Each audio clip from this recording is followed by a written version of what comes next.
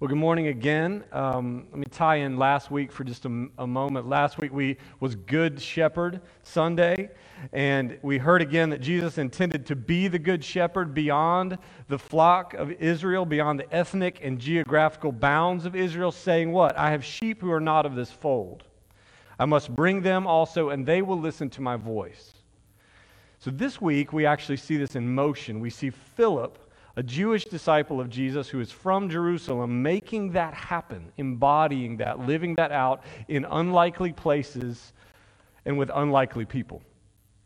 After his work in Samaria, a very unlikely place among unlikely people, where he is at the direct urging of the Spirit, he heads out on this 60-mile road that stretches through Gaza. And there he shares the gospel with an influential Ethiopian man and someone we might call in our day a sexual minority. There are, of course, similarities and differences in that description, but more on that in just a bit. In short, what Jesus said would happen is happening. And it's happening because his people have fully embraced this mission. They've embraced it. Lately, I've been talking a bit about who we are as a church. What is our mission? How do we address the problems of the church in America? What is our mission? And really, our mission is just the mission of the church. Village Church doesn't have its own mission. We are called up together in the mission of the church for 2 millennia, handed down from Christ and his apostles. So it's not new or unique, and it's a mission that flows out of this identity and this culture that's established in our common baptismal life through our sensitivity to the Holy Spirit, and by this moral vision that we have because of Scripture. And we heard in the readings today, both in Christ, in the Gospel, and in 1 John, that we are given a moral vision, commands that help us to be fully human and to be a full expression of the community God has created.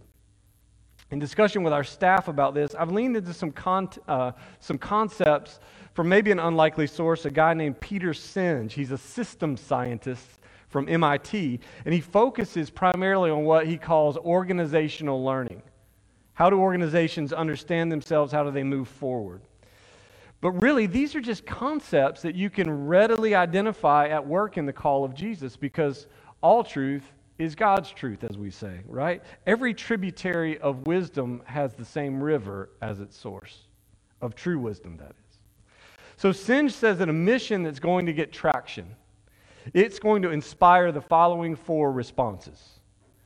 I want that. It's worth it. I believe it. And I see it. I see it. Or put another way, it'll meet these 4 criteria. It's relevant. It's significant. It's achievable. And it's clear. So what you see at work in Acts is a people who are filled with a desire for the new life, the new world that Jesus promised to make through his church. They want it. They want that. And they want others to have it. You also see them in Acts 8 in particular. They are facing withering persecution that has really mounted up at this point, and it has forced them out of a comfort zone. It's forced them out of Jerusalem. But their sacrifice and their effort that we see in the face of all this persecution says what? It still is worth it. They're convinced that it's worth it. So they want it, it's worth it. And then the call is a massive undertaking. It's massive. But every faithful footfall of theirs and every persistent prayer that they pray together is evidence that they believe it's achievable. And lastly, the risen Jesus left them instructions in no uncertain terms in Matthew 28. Go into all the world, make disciples, baptizing them in the name of the Father and of the Son and the Holy Spirit, and teaching them to obey everything I've commanded you. Tell them how the world works. Tell them who they are. And he says, I'll be with you. The mission is clear. They see it. They see it, and they see it working. And Philip is just one example of this desirable mission, right? This mission that is worth it, this mission that is clear and that he believes is achievable, and he's putting his oomph behind it. Philip is one example. And some background here with Philip is important. Acts 8:3 says that Saul, who we know later will be converted and become Paul, he was ravaging the church, it says, entering house after house in Jerusalem, dragging off men and women and sending them to prison. Philip and others, virtually everyone but the actual apostles, they flee Jerusalem. They leave. But as far as these disciples are concerned, the mission is not over. It's just taken on a different form. It's not in jeopardy. It's just a new opportunity. And so let me just clarify this real quick to avoid any confusion. This is not the same Philip that Jesus called as one of his apostles in Galilee. This Philip is one of 7 men who are set apart in Acts 6 to wait at tables, as they say, to do administrative work, or what we might call helps ministry in the church. They're making sure that everyone gets food, and so that the apostles can continue, the disciples can continue to preach, to study, to teach, evangelize. But what happens here is this persecution, it changes the game. This dispersion of all of the Christians, it changes the game for Philip. He's this one-time deacon serving in the pantry, which is a noble work. It's a spirit-filled work. He becomes Philip the evangelist, and he's now known as Philip the evangelist. He isn't withering in hard times. He's been pulled away from his homeland. But the mission is clear, and he wants it. He believes it. And clearly it's worth it. The really good news is Jesus has already been where he's about to go. Literally. He's already been to Samaria. This is where Philip goes first. And hostility between the Jews and between the Samaritans had persisted for 1,000 years. Imagine entering a cultural context where you've got 1,000 years of trouble. And you represent one side of that trouble. John's gospel sums up the situation simply saying this: Jews do not associate with Samaritans. That's pretty clear. Full stop. But Jesus personally challenged that notion in his own life by reaching out to that Samaritan woman at the well. It was shocking. And so Jesus has been there. Philip's visit there has its share of drama if you read the story. But in the end, these ethnic and religious enemies of Israel, of the flock of Israel, who they like Moses, but they deny the prophets, and there's a theological, cultural, religious problem, they're also considered half-breeds and heretics. What do? They overwhelmingly embrace the gospel, and they join the Jews like Philip in this community. That's the power of the Spirit at work in a people who are obeying Christ's mission. What we need to see, though, what is essential to us as it was to them, is this: their new identity in Christ through baptism reframes everything else about them. It makes it possible that anybody from anywhere at any time can begin to follow Jesus and to come in to that culture, that community that Christ has created for us. This is what we see at work in Philip's baptism of this eunuch from Ethiopia. Who is this guy? Who is he anyway? We don't know all the details, but we have some historical stuff. But let's start with the simple stuff. The Ethiopia of his day was not the Ethiopia of our day. It was really what we call the Upper Nile right now in South Sudan. But it's still one of the farthest southern reaches of the known world. And it was accessible by road, so that 60-mile road through Gaza, then you got to turn hard south, and you can head down that direction. Or by boat, you can go there via the Red Sea. And Philip is under orders from this heavenly messenger to get on this road, this 60-mile desert road, which is not unheard of for God to say, hey, get up and go to a place that I'm going to show you what it's about. But just go. So he goes. So he goes to this road that heads into Africa through Egypt. And Luke tells us the man Philip meets must have been a convert to Judaism. This would have meant that he was beginning to order his life around the Mosaic law. He would be making pilgrimages to Israel, or to the temple for sacrifice. He would have pledged a sense of allegiance to the one true God, to Yahweh. And so he found himself on his journey pondering Israel's prophetic writings, particularly Isaiah. And this would have been a picture of his privilege, in fact, just to be able to have the scroll of Isaiah on his own in that day, to carry it around wherever he wanted to go in his chariot. But I'll tell you why him reading Isaiah is really important in just a moment. What else is true? He's from the African continent. And so he's tied closely to Ethiopian royalty, which would mean he is most likely black. But before we make assumptions here, just before we cast sort of our cultural understanding on what that might mean, black skin meant nothing in that day except a clue to his homeland. Imagine a world like that, with all its obvious other problems, but still. Race, and thus racism on the basis of skin color, had not become the social construct that we understand it as. This construct that began with the slave trade in Spain and Portugal in the 15th century, or maybe earlier. To do what? To justify empire building through enslavement of a so-called inferior race on the basis of their different pigmentation. We put it that way, it seems absurd, doesn't it? Because it is. And we're all agonizingly aware of how this legacy persists and it resists our efforts to eliminate it. But my point here is that race was simply about your people, your lineage, geography, and culture, but no less a significant boundary, no less a reason for prejudice or concern. It meant difference to have different skin, but not degree of value or humanity. His blackness would have certainly been a feature, rare in Jerusalem, but little more than an indication of his homeland. More could be said on that. But the gospel, the point I want to make here is the gospel was going to black Africa in the first generation of the church, thanks to Philip and this believing Ethiopian eunuch, an extremely unlikely person. And so we get to this other piece, maybe the most intriguing to some of us. Because he was a courtier handling the purse strings of Candace, which Candace was not a proper name, it was a title, a dynastic title of the queen mother of Ethiopia. You could say the Candace, like you might say the Pharaoh. But because of his role, he was unmarried all his life through celibacy vows, at least. Or it may have been that he had allowed himself to be castrated, removing any temptation for him or any perceived threat to the queen mother, to other royals, to other courtiers, sexually.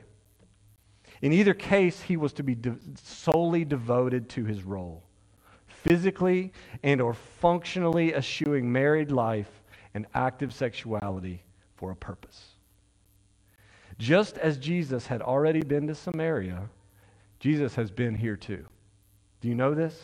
He talks about men like this very eunuch in Matthew 19. Here Jesus is, in Matthew 19, just context, he's elevating the high standard of marital faithfulness and commitment. He's reminding the Pharisees that the marriage is a sacred union. It's not merely this negotiable arrangement. They can arbitrate with man-made laws. Jesus takes them back to creation. When he talks about the nature of marriage, he always does that, by the way. But his disciples react to this high standard, and then they say, well, geez, who should even be married if that's the case? Maybe it's better not to marry, they say. But how does Jesus respond? How does he respond here? In our day, we might be tempted to imagine him saying, oh, no, everybody should get married. No, it's wonderful. Everybody should get married. But he doesn't. Here's what he says, and I'm going to just carefully paraphrase verses 11 and 12 of Matthew 19. He says, marriage isn't for everyone. Some are eunuchs from birth who never give marriage a thought, or they're physically hindered.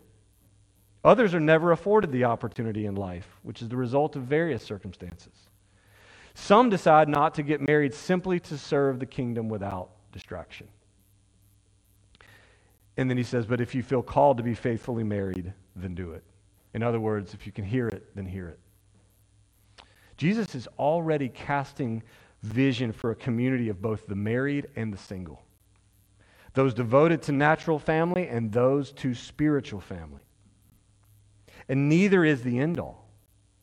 Remember, Jesus remained single, and so did many of his disciples, devoted to celibacy. And there's the eunuch right here in this chariot. He's a foreigner to Israel. He's single. He's sexless.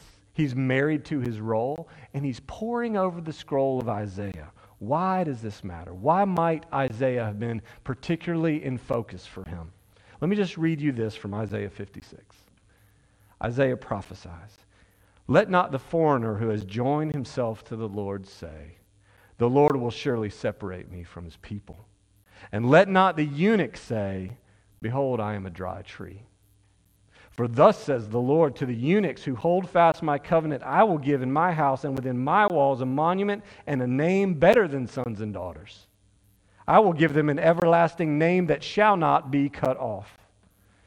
Can you imagine being this man and reading this word here and wondering, who is this one? Who is Isaiah? Or who is Isaiah talking about that this is possible for me? Do you feel it? There had actually been limitations to worship in Deuteronomy for people like him, especially those who had undergone a physical change. And Isaiah prophesied that these limitations would fall away because of this suffering servant about whom he is reading, to whom Philip introduces him, and by the Spirit begins to speak the truth. The one to whom Philip introduces him, and the one with whom he will be joined in baptism. The message here is this. At the core of Christian personhood, otherwise shaped by ethnic or cultural or religious and even personal realities, at the core is new creation, new birth found in and through the waters of baptism. In these waters, which are more than just kind of a passageway, a mark, a rite of passage or just a symbol. In these waters, our whole bodies, not just an area of our understanding or even the practice of our spirituality, they enter a new world that's made possible by Jesus and in Jesus. When we talk about the meaning of Christian baptism, we have to go to the Jordan where Jesus himself was baptized by John. We understand it. We understand it as a womb of sorts. A birthplace for new creation, a new crossing over, a new crossing through. And Paul tells the Colossians, in baptism we die with Jesus and are raised with Jesus. What is true or real about us does not cease to be our lived experience. But in baptism received by faith, all of our true and lived experience finds its order. It finds its meaning. It finds its value. And so we see Philip sitting alongside an Ethiopian eunuch who says, why not me? Why not here? Why not now? And through faith and baptism, he finds a new foundational identity that's granted in love, and it's grafted into love, the love of a new community. He is us, and we are him. Our lives, our stories, our bodies are a diversity, but they all point toward and move toward the same center. The choices we make aren't because of who we are trying to be. We live and choose because of who we know by faith we already are. Whether we're rich or poor, black, white, Asian, Hispanic, married or unmarried, from America or Ethiopia, male or female, gay or straight, the claim and the call upon our lives is clear in our union with Christ that is signed and sealed and secure in our baptism. Every spiritual, every moral, every social imperative is simply a deeper call into Christ, in whom we abide. It's the call to learn to do what he told his disciples would be necessary. To remain in him, stick close to him to resource our own selves, our own identities, to resource the call upon us, doesn't matter where we're from or who we are or what we feel. Sadly, baptism in the 21st century is often intellectualized, right? It's memorialized. It's reduced to this one-off experience or this doctrinal idea that hovers somewhere in our personal religious history and theology. But in the history of the church, and in our sacramental understanding of it, it's meant to be continually recalled as the moment our whole lives began again by God's grace. It's the moment we entered a new community, a new family with a new purpose. So the challenge to us corporately is to begin to see one another according to our baptism and what it really means about us. Not negating the beauty of our individuality, not negating the differences, but also not allowing these differences to have the first or the final word about who we are. That belongs to Jesus, who went into the waters of baptism first to create a new womb for us, a place of acceptance, a place of power, a place where His Spirit meets us. So when we look at others in this diverse flock, is that what we're looking for? Common, shared, baptismal life and renewal that's at work over the span of our lives to renew us together? Are we patient? Moreover, when we look at those who don't know the love of Christ as it really is, do we see someone for whom we are hopeful? Or do we see an outsider and an enemy?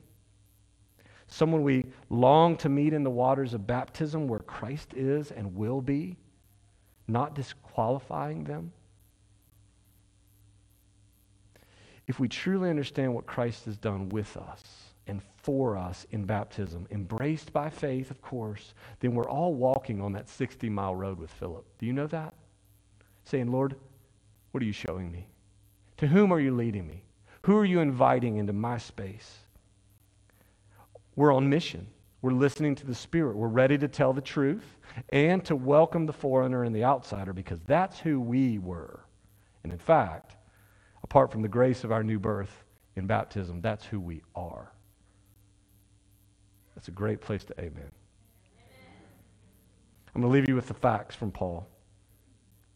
Galatians. For as many of you as were baptized into Christ have put on Christ. There is neither Jew nor Greek, there is neither slave nor free, there is no male or female, for you are all one in Christ Jesus. It's the first reality of our identity. Romans 6, we were buried therefore with him by baptism into death, in order that just as Christ was raised from the dead by the glory of the Father, we too might walk in newness of life. So be it. So be it, Lord. Help us as we walk in newness of life. Help us as we face our personal struggles, as we live our unique stories, but help us as we do it together as one body, in one spirit, with one hope and one calling, one Lord, one faith, one baptism, one God and Father of all, who is over all and through all and in all. We want it. Lord, we believe it. It's worth it. We want you. Lord, we believe you. And above all things, you're worth it. Work this truth in our hearts, Lord. Help us to live it. In the name of the Father, Son, and Holy Spirit. Amen.